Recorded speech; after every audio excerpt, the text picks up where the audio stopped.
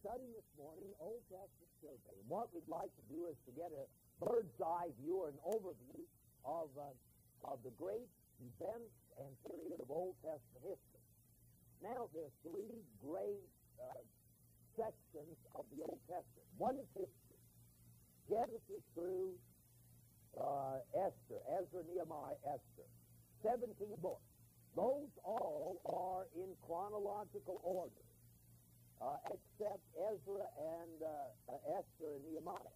Genesis, Exodus, Leviticus, Numbers, Deuteronomy, Joshua, Judges, Ruth, so on, all in chronological order. And those books cover all the Old Testament period. So that Nehemiah 13 is the same chronologically as Malachi chapter 4. So when we study the Old Testament survey, we take those 17 books and bring them out, Genesis through Nehemiah.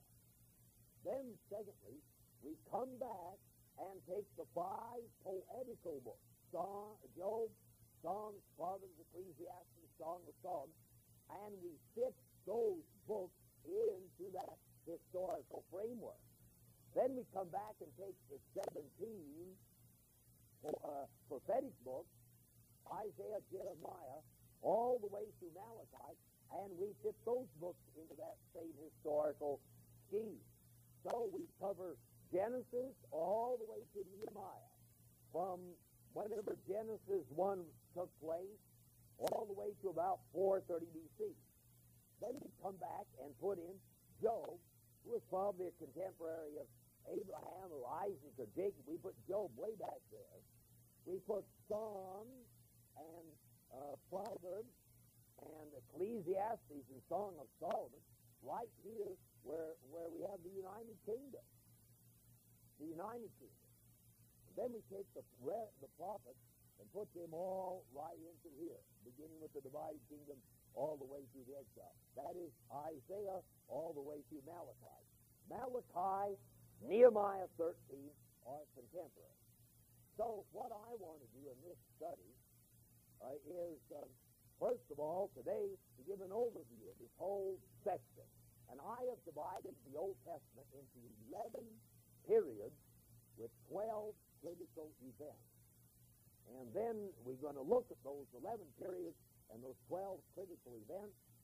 Then we're going to come back and integrate the books of the Bible into that historical thread of the Old Testament.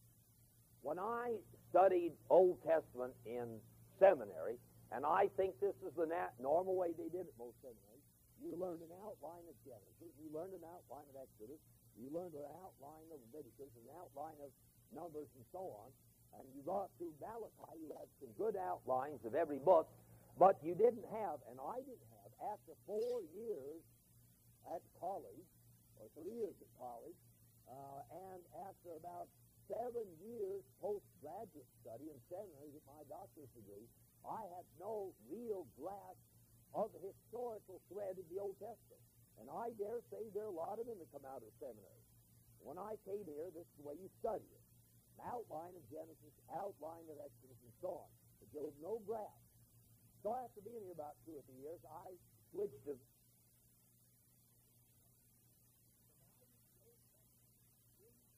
11 critical periods.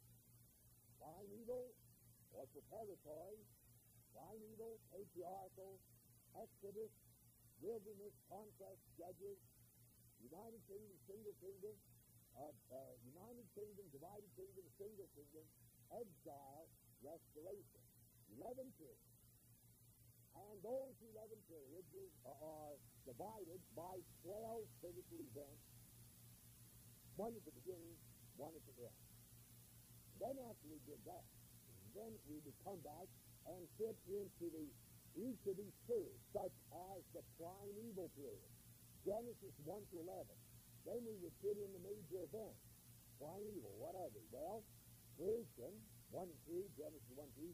The fall of man, Genesis 3. The period between the fall of man and the flood, Genesis 4 and 5. The flood, Genesis 6 to 9. The table of nations, Genesis 10. The Tower of Babel, which precedes gives us the reason for the table of nations in Genesis 10, the Tower of Babel in Genesis 11, and then that genealogical background to Abraham. That's the primeval period. Then we come over, secondly, to the patriarchal period. Genesis 12 to 40. What do we have there? It begins with the call of Abram. It ends with the descent of Jacob down into Egypt. And what do we have in that period? Well, simply four men: Abraham, Isaac, Jacob, and Joseph. Then we come to the Egyptian period, Exodus 1 to 12. And we fit in the events of that Exodus period, which include their being down in Goshen and their slavery in Goshen, the call of the leader Moses, the 10 plagues, and the exodus of Israel out of the land of Egypt. That's the period of Exodus. Then we come to the wilderness, 40 years, Genesis 12 to Deuteronomy chapter 40. What do we put in there? Well, we put in there the journey from Egypt down to Mount Sinai, Exodus 12 to 20. Then we put at Sinai the law and the tabernacle and the ritual, Exodus 20 to Numbers 11. Then we put the movement from Sinai up to Kadesh Barnea and unbelief. And then we put in how they made that trip 40 years and eventually made the trip down the eastern side of the Jordan, and there was given all the book of Deuteronomy. That is the wilderness period. And then we do the same thing in the conquest. And then with the judges.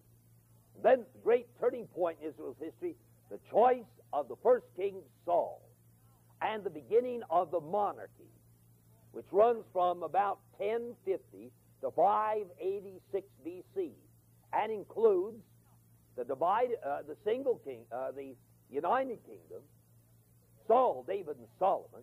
Then they split two kingdoms, so you had divided kingdom, and then the northern kingdom was taken away into exile, never to return. See, lost, except the garnered head, Armstrong. See, lost. We don't know where they are. And then the continuance of the southern kingdom. Now, we're going to do that in just a minute, look at that a little more carefully. Need to do perhaps one more thing before we move on. We did this last time, and we ended with this last time, somewhat. But I could see, looking at the men, that some of their eyes were getting glazy. And what we need to do is to find out how do we determine Old Testament chronology. Now, I went over that briefly last time. Let me look at that once again, just briefly. How do we get Old Testament chronology? Well, we don't start at Genesis 1 because nobody knows the dates of Genesis 1.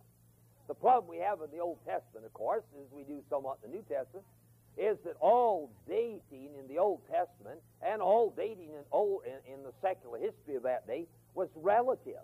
It was in the year of King Barzabel. It was in the year of King David. It was in the year of King Solomon, whatever it was. It wasn't 1950 B.C. That type of chronology was not introduced until a monk in the 6th century A.D. introduced it. A monk who was also an astronomer. He introduced our modern system of chronology. Up to that time, they dated events differently. So when we come to the Old Testament, we don't have anything that says 450 B.C. or 725 B.C.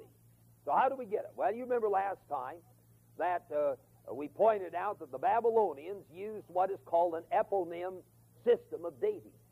That is, they dated each year by the name of an outstanding person, often a king. That was the eponym system of dating. And every different date, every different year, had the new name of an outstanding person or an outstanding king. Now, we know that the archaeologists know that in the middle of the 8th century, about 745, there was a certain king, and they also know that in that year there was an eclipse, and the scientists know that eclipse took place 743, 745 BC. They know that. Now, don't put that date down because it's 745 or 743, something like that. My memory slips me right now. They put that date down. That was for sure because the eclipse took place at that time. They knew that. Now, they then went up and down those eponym lists of the Babylonian kings from about 980 BC all the way down to about 550 BC, and they found an event in these eponym lists that was the same as a king in Israel. So they nailed down that one point in Israel's history. It was about 855, 873 BC. Then all they had to do was take that king, it was Ahab, in his death by Shalmaneser III. And they took that, and they, how many years did Ahab reign? Well, let's say 12 years. So they added 12 to, let's say, 850, and they got 862 BC. Then they got Ahab's predecessor, the king before him, and they added his 18 years. And then they got the one ahead of him, and they added his 12 years, or 10 years, or 8 years. And they got back to Jeroboam, who was the man that split the kingdom. They had a civil war, just like we did. Only the north revolted against the south, number one, and the revolt was successful. And it took place after Solomon died.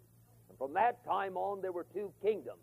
And that's why it gets a little sticky and a little difficult in Old Testament, because you have two kingdoms and two kings and two series of prophets running from 1 Kings 12 on to 2 Kings 25. You have these two sets. It's a little difficult to keep them clear. But we got back now to 930 BC. And whether men are liberals or conservatives, they all agree that Solomon died and the kingdom split about 930 or 931 BC, give or take a year. 930 BC. Now, we know from 1 Kings chapter 11, about verse 41, 42, we know that Solomon reigned how many years? 40 years. David reigned how many years?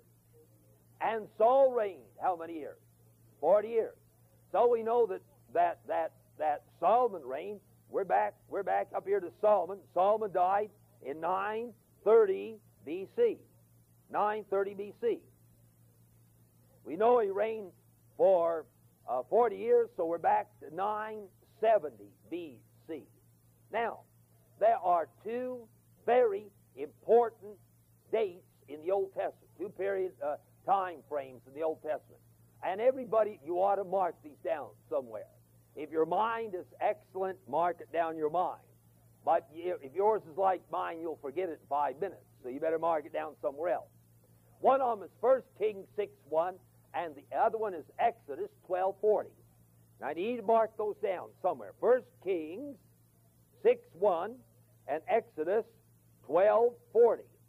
Now, let's go to those. First of all, 1 Kings chapter 6, verse 1. 1 Kings chapter 6, verse 1.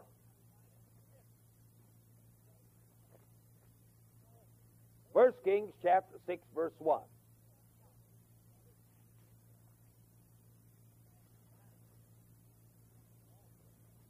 Now, we went over the Old Testament book, so we ought not to have any difficulty finding First Kings, should we? Right. Give me a little help here, will you? All right. 1 Kings chapter 6, verse 1. Now, this is what is called the first long date or the second long date, whichever way you're going. If you're going forward, it's the second. If you're going back, it's the first. The first long date in the Bible, this needs to be nailed down. 1 Kings 6:1. It came to pass in the what year? What is it? Say it again. What year? 480th year after the children of Israel were come out of the land of Egypt. That is 480 years after the Exodus. That was the same as what year in the reign of Solomon? 4th year. All right, Solomon began reigning 970. You take off -4, what do you get? 966 BC. So, we take that 966 BC and we run it like this, or if I could use the red pen, you got 966 BC, and we have to run it back. How many years? 480 years. All right, now let's take 480 and add to that 966. What do we get? We get 6, 4, carry 1, 1446. So, what is the year of the Exodus in Exodus chapter 12? 1446 BC. That's when Moses led the children of Israel out of the land of Egypt. 1446 BC. Now, when they went out of the land of Egypt and went into the wilderness, how long were they in the wilderness? 40 years.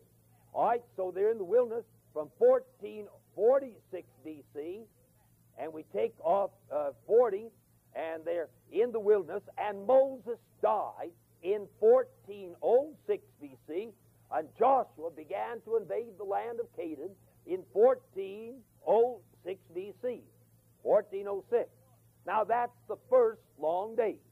From the 4th year of Solomon's reign, which the 4th year is 966 BC, back to 480 years, back to 1446 BC. That's the first long day. 1446. What is that? The date of what? What is that? The date of George Washington cut down the cherry tree? Come on, what is it now? The date of the Exodus. That's the date they left out of Egypt to go to Canaan. The date of the Exodus, what is it? 1446 BC. It's 480 years after the 4th year of Solomon's reign. Now you're going to pick up some Old Testament history books to say that's not correct. What they're going to say is that that secular history tends to lead us, and archaeology tends to lead us to believe that there's a late date of the Exodus, and some evangelicals and some evangelical schools take a date of about 1295 or 1225 for the date of the Exodus. How do they do it? By not accepting 1 Kings 6:1. They say that's a symbolic number, which is a very easy way to slip out of something, Bob Hope did it for 30 years, 39. He stayed at age 39. That was a symbolic number for about 30 years. So what they say is this symbolic. No, it's not. It's straight, literal, 480 years. No reason not to take it. If I accept the verbal inspiration of the Bible, see, some men say, some evangelicals today, that the Bible is inspired, but it's not inerrant.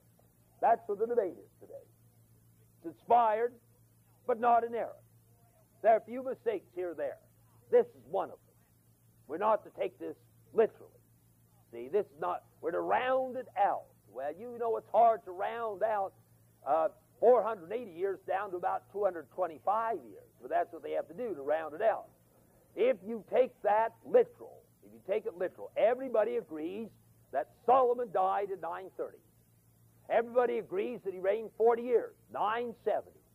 40 years after that, 966, and that's 480 years after the Exodus, 1446 BC. Now, the second long date is this.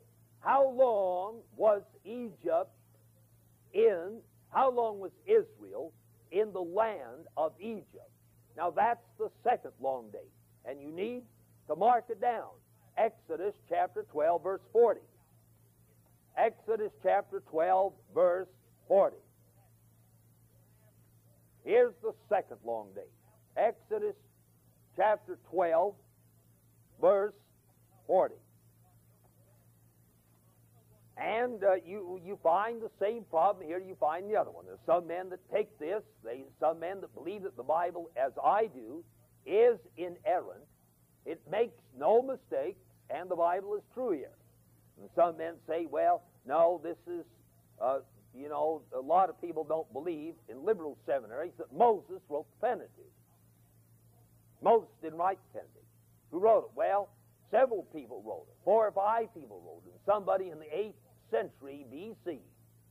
got the various parts of the Pentateuch together, J-E-P-D, at least 4 documents, and wove them together almost in a miraculous form, so that nobody for about 2,200 years ever thought that they were woven together like this.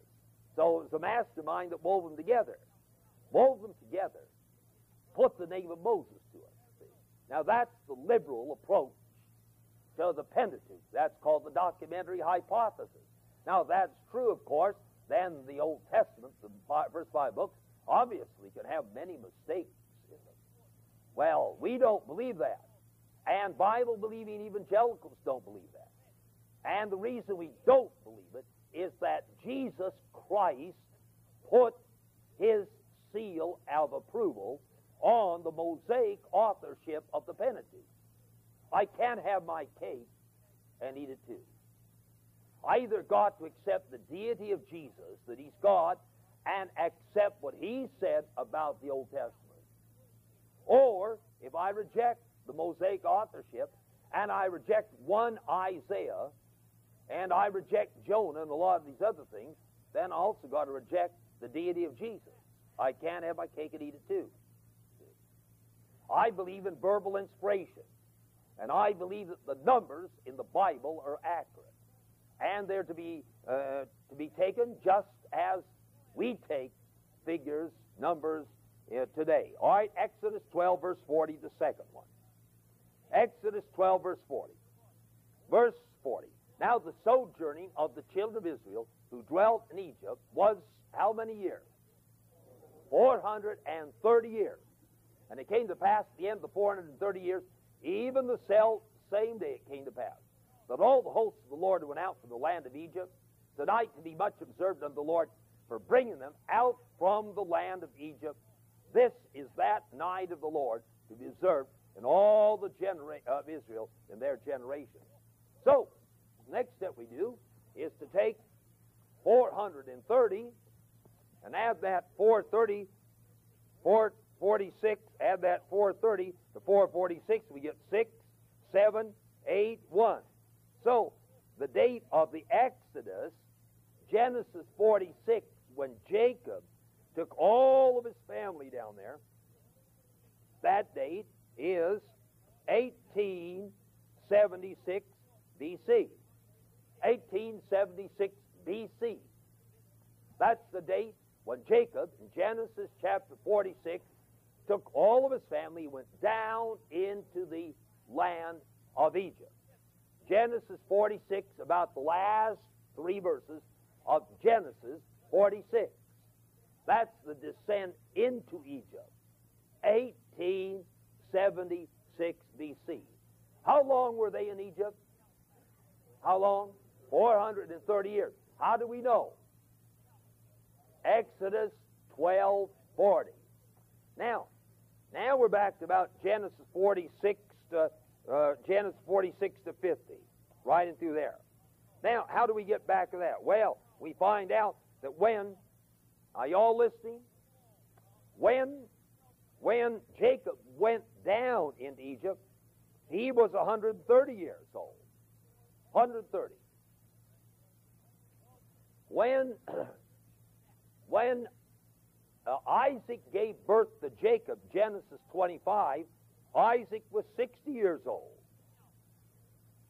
When Abraham gave birth to Isaac, Abraham was 100 years old. So we add this, we get 290, 290 years. Now we take that 1876, 290, and add that, and this is what we get, 2166. What is that date? Well, 2166 is the birth of Abraham. The birth of Abraham. 2166 is the birth of Abraham. Abraham lived 100 years, gave birth to Isaac. Isaac lived 60 years, gave birth to Jacob.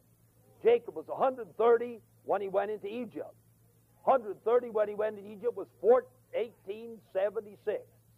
So we simply add these 3 dates, and we get back to 2166, the birth of Abraham. 2166 BC. Now let's take our Bibles, turn over to Genesis chapter 12. Genesis chapter 12.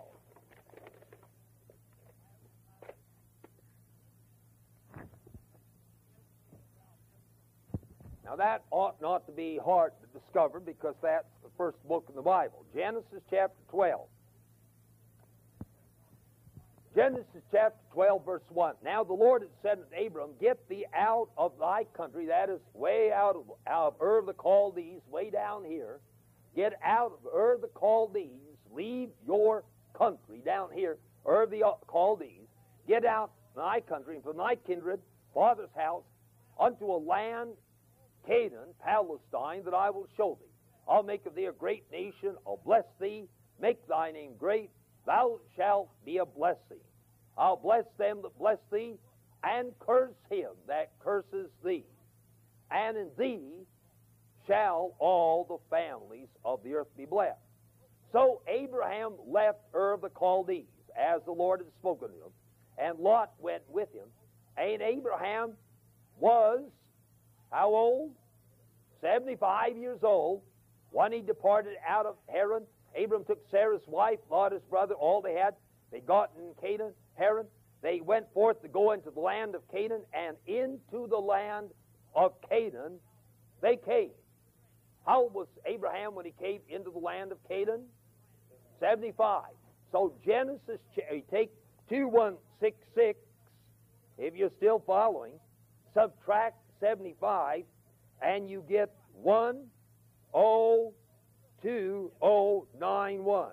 2091, and that's the call of Abraham in Genesis 12. See? 2091. That's the call of Abraham in Genesis chapter 12. 2091. Now, he was 75. 75 years old. About 25 years later, he gave birth at 100 to Jacob. So we take 25 off of that, and we get 6, and we get 6, 2066. What's that? That's the birth of Jacob. And Jacob was 60 years old when he gave birth to Isaac. So we take 60 off of 2066, and we get 2006, and that's the birth of Jacob. That's how we get those dates. Abraham born 2166. He came into Canaan 75 years later, 2091 BC. He gave birth to Isaac at 2066, and Isaac gave birth to Jacob at 2006 BC. That's Genesis 25, 2066 BC. And then 130 years later, Jacob went into Egypt, and that's 1876 BC. Now that's how we get our Old Testament chronology. Now there are a few problems with that. I don't want to make it sound quite as simple as that. But 90% of the problems are overcome if I accept the inerrancy of the Bible. And that's based, this chronology is based first on nailing down the death of Solomon, 930 BC. Everybody's agreed to that. Secondly, it's based on how long Solomon reigned, 40 years. Everybody's agreed to that, 970 BC. Then third, it's based on two long dates. 1 Kings 6:1, 480 years, and Exodus 12:40, that's 430 years. And we're back to 1876 BC. Then all we have to do, 1876 BC, is add how long Jacob lived, or how old he was when he went into Egypt, 130, and how old Isaac was when he gave birth to Jacob, and how old Abraham was. And we get back to 2166, the birth, 2166, the birth of Abraham, 2091, the call of Abram into the land of Canaan, 2066, the birth of Isaac, and 2006, the birth of Jacob. Now, what do we do? And then when we go from Solomon down to the end of the Old Testament, now you all looking here and following me? From then on, it's not difficult. From then on, when we get Solomon 930, we simply take the kings and add those years. And we get back to 586 BC. 586 BC is the Babylonian captivity, and we know the Babylonian captivity took place in 586. And you say, how do we know that? We know that because it says it was in the 19th year of King Nebuchadnezzar. We know from Old Testament, from secular history, that Nebuchadnezzar began reigning in 605 BC, and 19 subtracted from 605 gives us 586 BC. That's when the Babylonians finally destroyed the city of Jerusalem and finally destroyed the temple, and Israel has never been an independent state since then until 1947 AD. 586, they ceased being an independent state with the destruction of the city and the temple.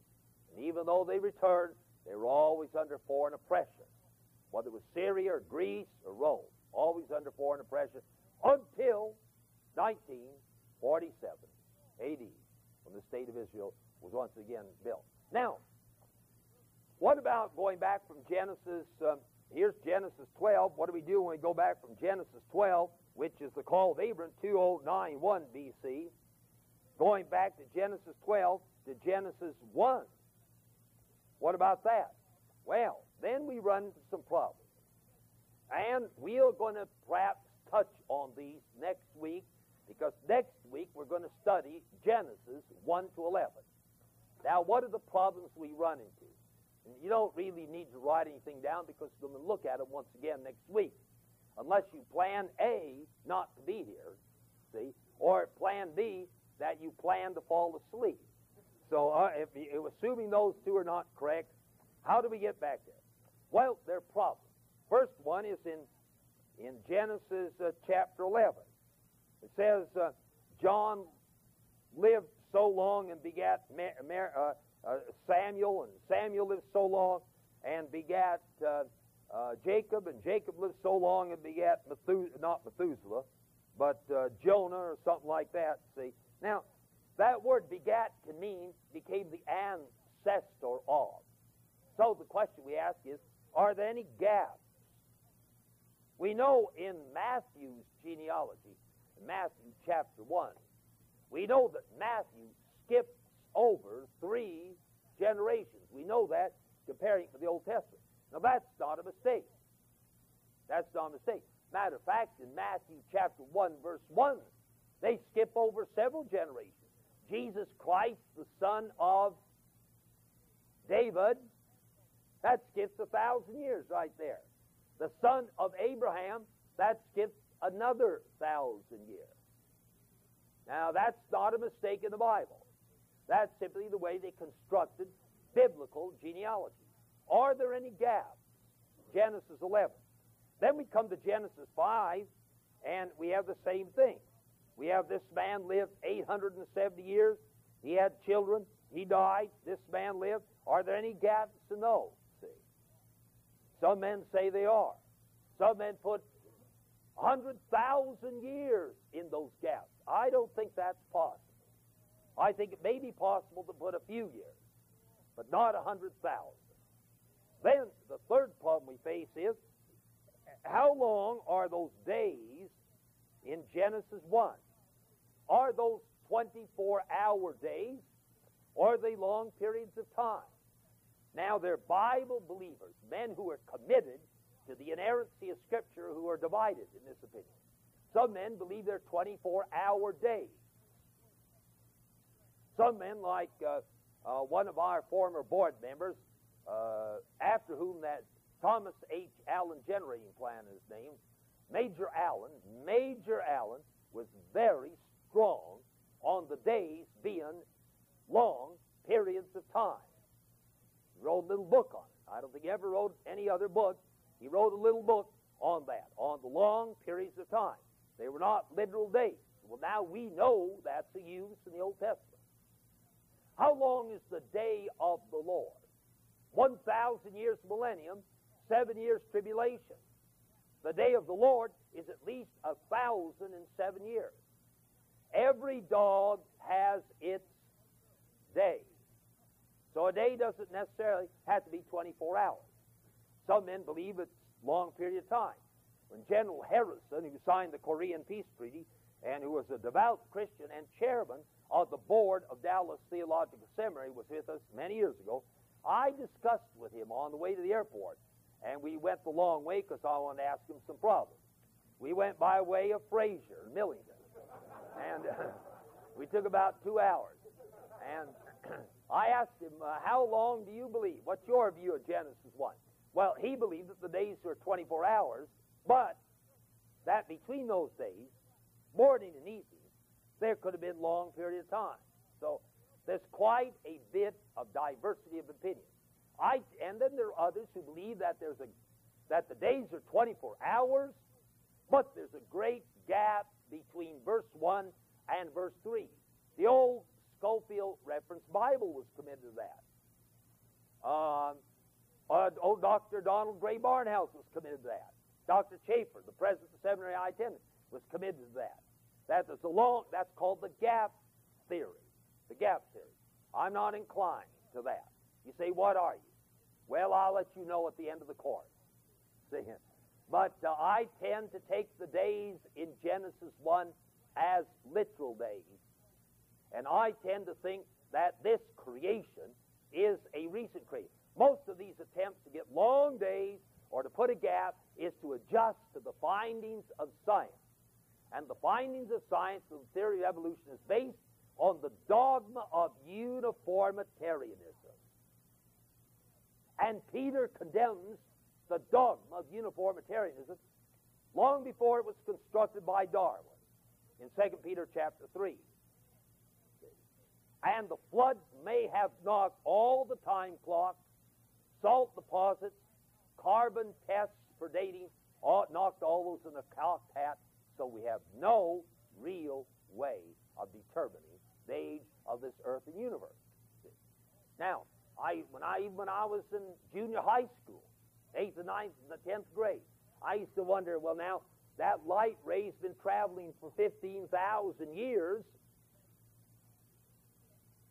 If God created that light ray, and it was just, he created up there just starting and not down on the earth, already touching, then this universe is at least 15,000 years old. But that's assuming that God did not create the universe with age written into it. Did he or did he not? There's only one place that we know whether or not God created this world with age built into it. Now, do you know what I mean? With maturity built into it. Created it full-blown, adulthood. And the only place we know is Adam and Eve. How did God create Adam and Eve? Little infants or mature adults? Mature adults, didn't he? How do we know then that God didn't create this earth with a coal already in it, and the rings already in the trees, and the diamonds already in deposit, and the light rays already striking the earth? If he did, if God created this world with age already built into it, then these time clocks are of no value in determining the age of the universe. Now, we don't know for sure. Nobody knows for sure. Did he create this universe with age built into it, or did he not? Well, you can believe either way. If you want to be right, you'll believe he built it with age in it. But the matter of fact is, we simply don't know. Now, that's the chronology of the Old Testament. You can say my mind is kind of, it's boggling around. I'd rather go back to statistics. My mind is bogging around. It will be. I hope you wrote some of that down. And today, while it's fresh in your mind, go back and review it. Because once you get it in mind, and I didn't get this in mind, didn't work it out till long after I graduated from seminary. But once you get this in mind, once you nail this down, then it won't be difficult. The key is the death of Solomon and the two long dates in the Old Testament and the ages of Abraham, Isaac, and Jacob. Once you get those down, you can get Old Testament chronology. Now, for the rest of the period, we've got about 15 minutes. What I would like to do is to take a survey of Old Testament history.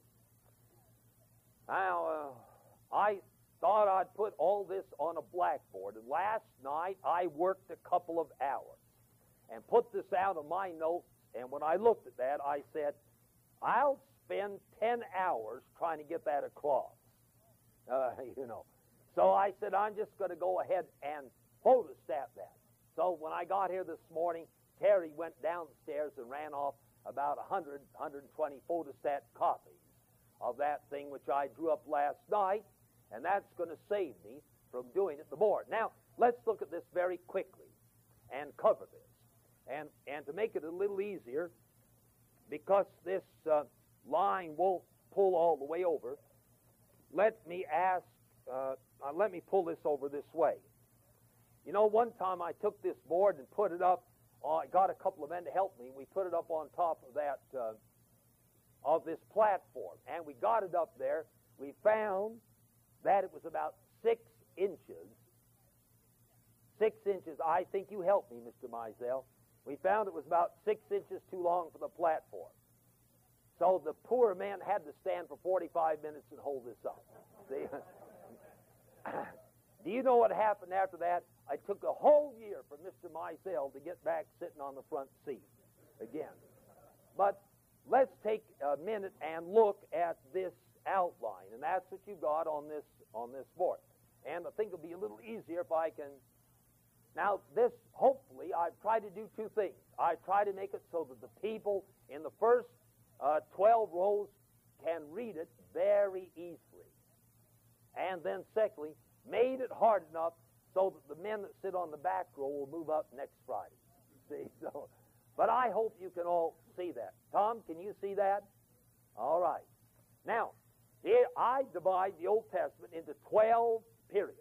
Primeval, patriarchal, Egyptian, wilderness, conquest, judges, united kingdom, divided kingdom, single kingdom, exile, and restoration. And each one of those periods is preceded and concluded by a critical event. So let's look first at the critical event. First critical event, going right through Old Testament history from Genesis to Nehemiah, the 17 historical books. First critical event is the creation of the world. That's obvious. Genesis 1 and 2, the creation of the world. That's Genesis 1. And you've got that on the outline. Isn't that right? Is that on the outline? Genesis 1. No, I mean this chart. Way up the top. You follow over the chart, you get the outline, the chart, and the date. See, and you've got some question marks because we don't know. Genesis 1. The second critical event, at least that surrounds the period, is the call of Abram, and Abram left Ur of the Chaldees. The territory of Genesis 1 to 11 is this Mesopotamian area. Abraham came out of Ur of the Chaldees, and Genesis 1 to 11. We don't know where the Garden of Eden is located. Nobody knows. probably somewhere up here in what we would call today Iran, in that area, perhaps. But this Mesopotamian area, Genesis 1 to 11. Then God called Abraham to come out, and he did. He came on down to Canaan. And that gives us our second period. And from Genesis 12 to Genesis 50, we have four great men. Who are those four great men? Abraham, Isaac, Jacob. They are called patriarchs. Patriarchs. So we have the second period is the patriarchal period. Then you remember that in about Genesis 38, Joseph is sold down into slavery. He goes down there, put in prison. After many years, he's brought out of prison, made prime minister of Egypt. There's a famine in the land of Canaan. You recall the story. And eventually, Joseph reveals himself to his brothers, and he says to his brothers, who were scared and stiff, don't be afraid. You meant it for evil, God meant it for good. Go get my daddy back in the land of Canaan. Bring my daddy and all of his family back down here to Egypt. So they went back and brought Jacob down, and that's the descent into Egypt, D-E-S-C, the descent into Egypt, and that took place in 1876 B.C., the descent into Egypt. And that ends the second period. That's Genesis 12 to the end of Genesis, let's say, Genesis 50. Really took place in Genesis 46. Then the next period we have is the Egyptian period. And that runs from the descent down into Egypt under Jacob until the exodus out of Egypt. And how long? Exodus 12:40. How long were they in the land of Egypt? 430 years. 430 years. That's the Egyptian period. I like to call it the period of gestation. See, the period of gestation. The nation was conceived in the call of Abram, Isaac, and Jacob. But they went down, only a small tribal family, into Egypt. Put into the land of Goshen. God gave to the women apparently supernatural powers of conception. They had large children, large numbers of children. And when they left, 430 years later, there were over 2 million people. They went down as a small family. They came out as a nation. And this period is what I call the period of gestation, when they are born as a nation and coming out of the land of Egypt. Then when they get out of the land of Egypt, which is Exodus chapter 12, until the book of until Joshua chapter 1, 40 years, they're in the wilderness. They didn't need to spend all that time in the wilderness, but you recall they disbelieved God at what place is that? Kadesh. So they spent 1 year for every day they were up there looking out the land. God judged them.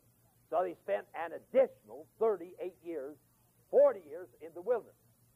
Now, the Exodus was in 1446, so the entrance into Canaan was 1406. And that's the wilderness period, 1446 to 1406. 1406, Moses died. 1406, Joshua took over as the leader. Then, you recall, soon after Joshua died, and Moses died, God said to Joshua, go on in, take the land, invade it. And so they went in, and in 3 swift military campaigns, one in the middle, one in the south, one in the north, Joshua captured the strategic cities of Palestine and then left it up to the tribes themselves to chase out all the Canaanites, which they didn't do. And Joshua died. When Joshua died, let's say about 1380, then begins the period of Judges. And the period of Judges runs from 1380 down to the choice of the first king, 1050. Now, how do we get that choice, the first king, 1050? Well, when did Solomon die? What was that date? 950 B.C. Solomon reigned 40 years. David reigned 40 years. Saul reigned 40 years. That gives us 40, 40, 40, 120. So we add 120 to 950, we get 1050 B.C. Now, this is a very critical turning point in history because this begins the monarchy. This begins the monarchy. And from now on, for the next almost 500 years, right here, we have the period of the monarchy. Monarchy, the kingdom. In the book of Judges, we have the 12 tribes. They all go their separate ways, so to speak. The 12 tribes. But now, 1 Samuel chapter 8, the people come to Samuel and said, "You're old, your children are godless. We want to be like all the other nations round about us. We want a king." And Samuel said, "No, no, no. In asking for that, you're rejecting the divine king, God. Well, we want it anyway." So Samuel went to prayer. And God said, "Give them a king." Remember, Samuel, they were not rejecting you. They're rejecting me. So let them choose a king. But remember, he's going to do two things.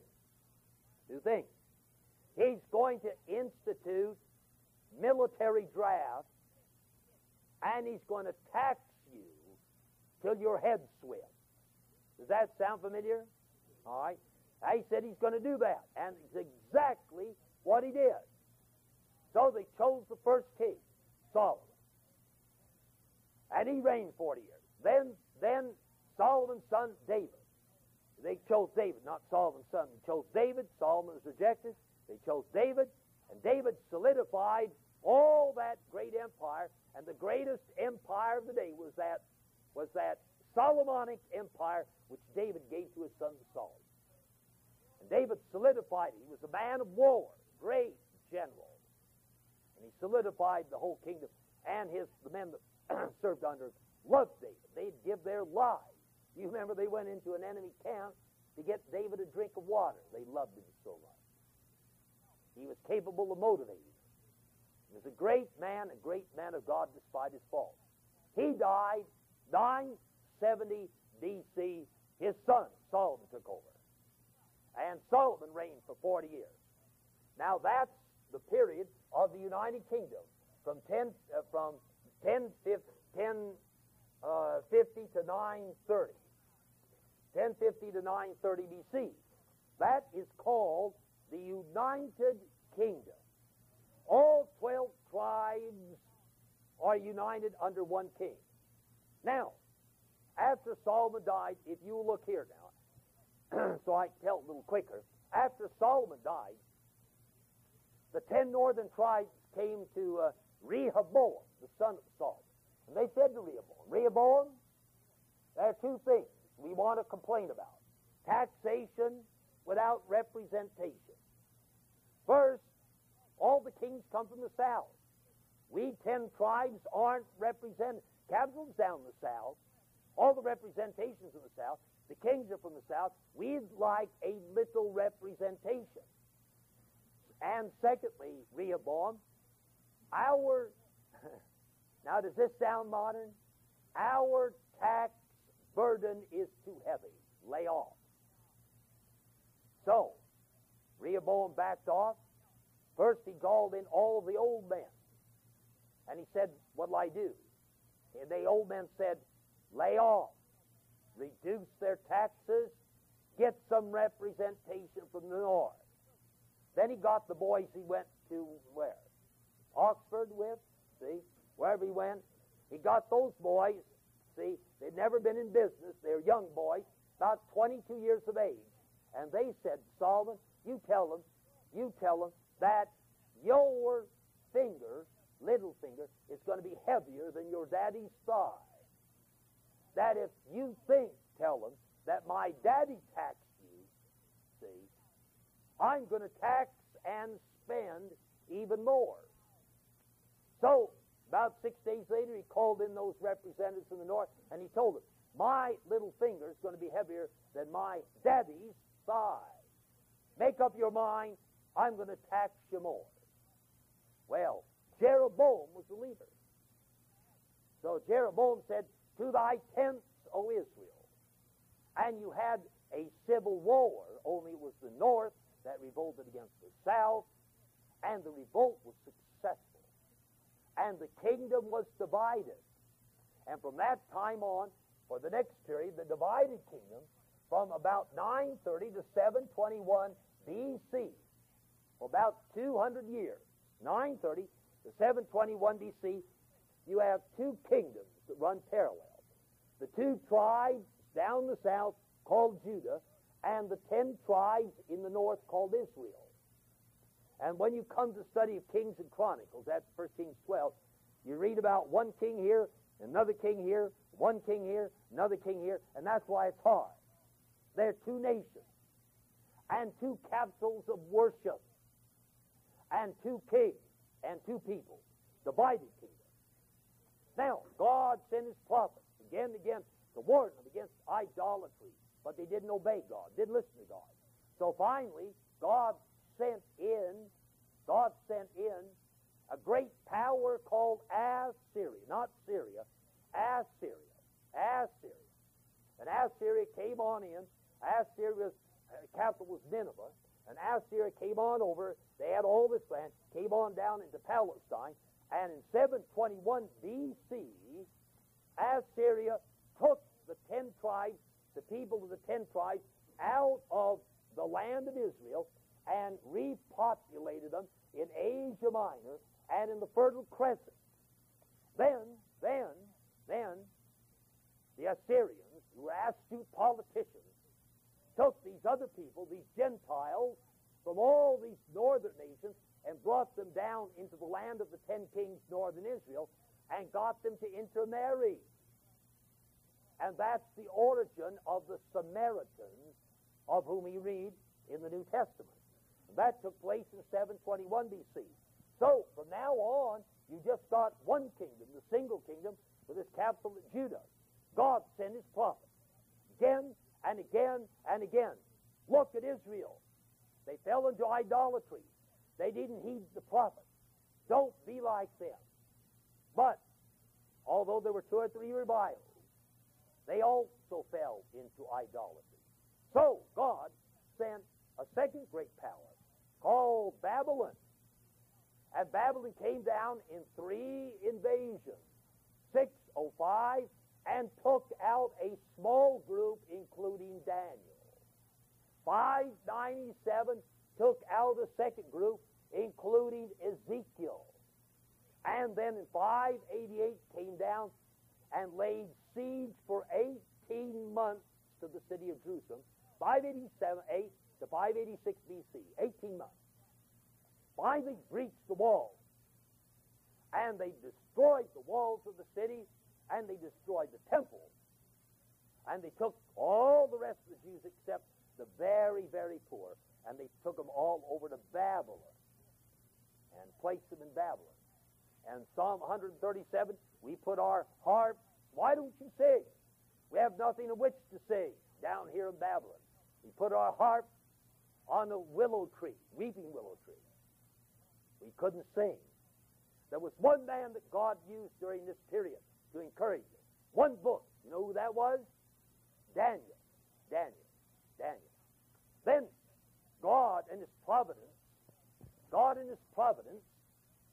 allowed the Persian king Cyrus to defeat the Babylonians. And Babylon fell in October 538 B.C. And that, my friend, are you listening now? That's one of the 3 fulfillments of the curse that God put upon Canaan in Genesis 9. When Persia defeated the Babylonians.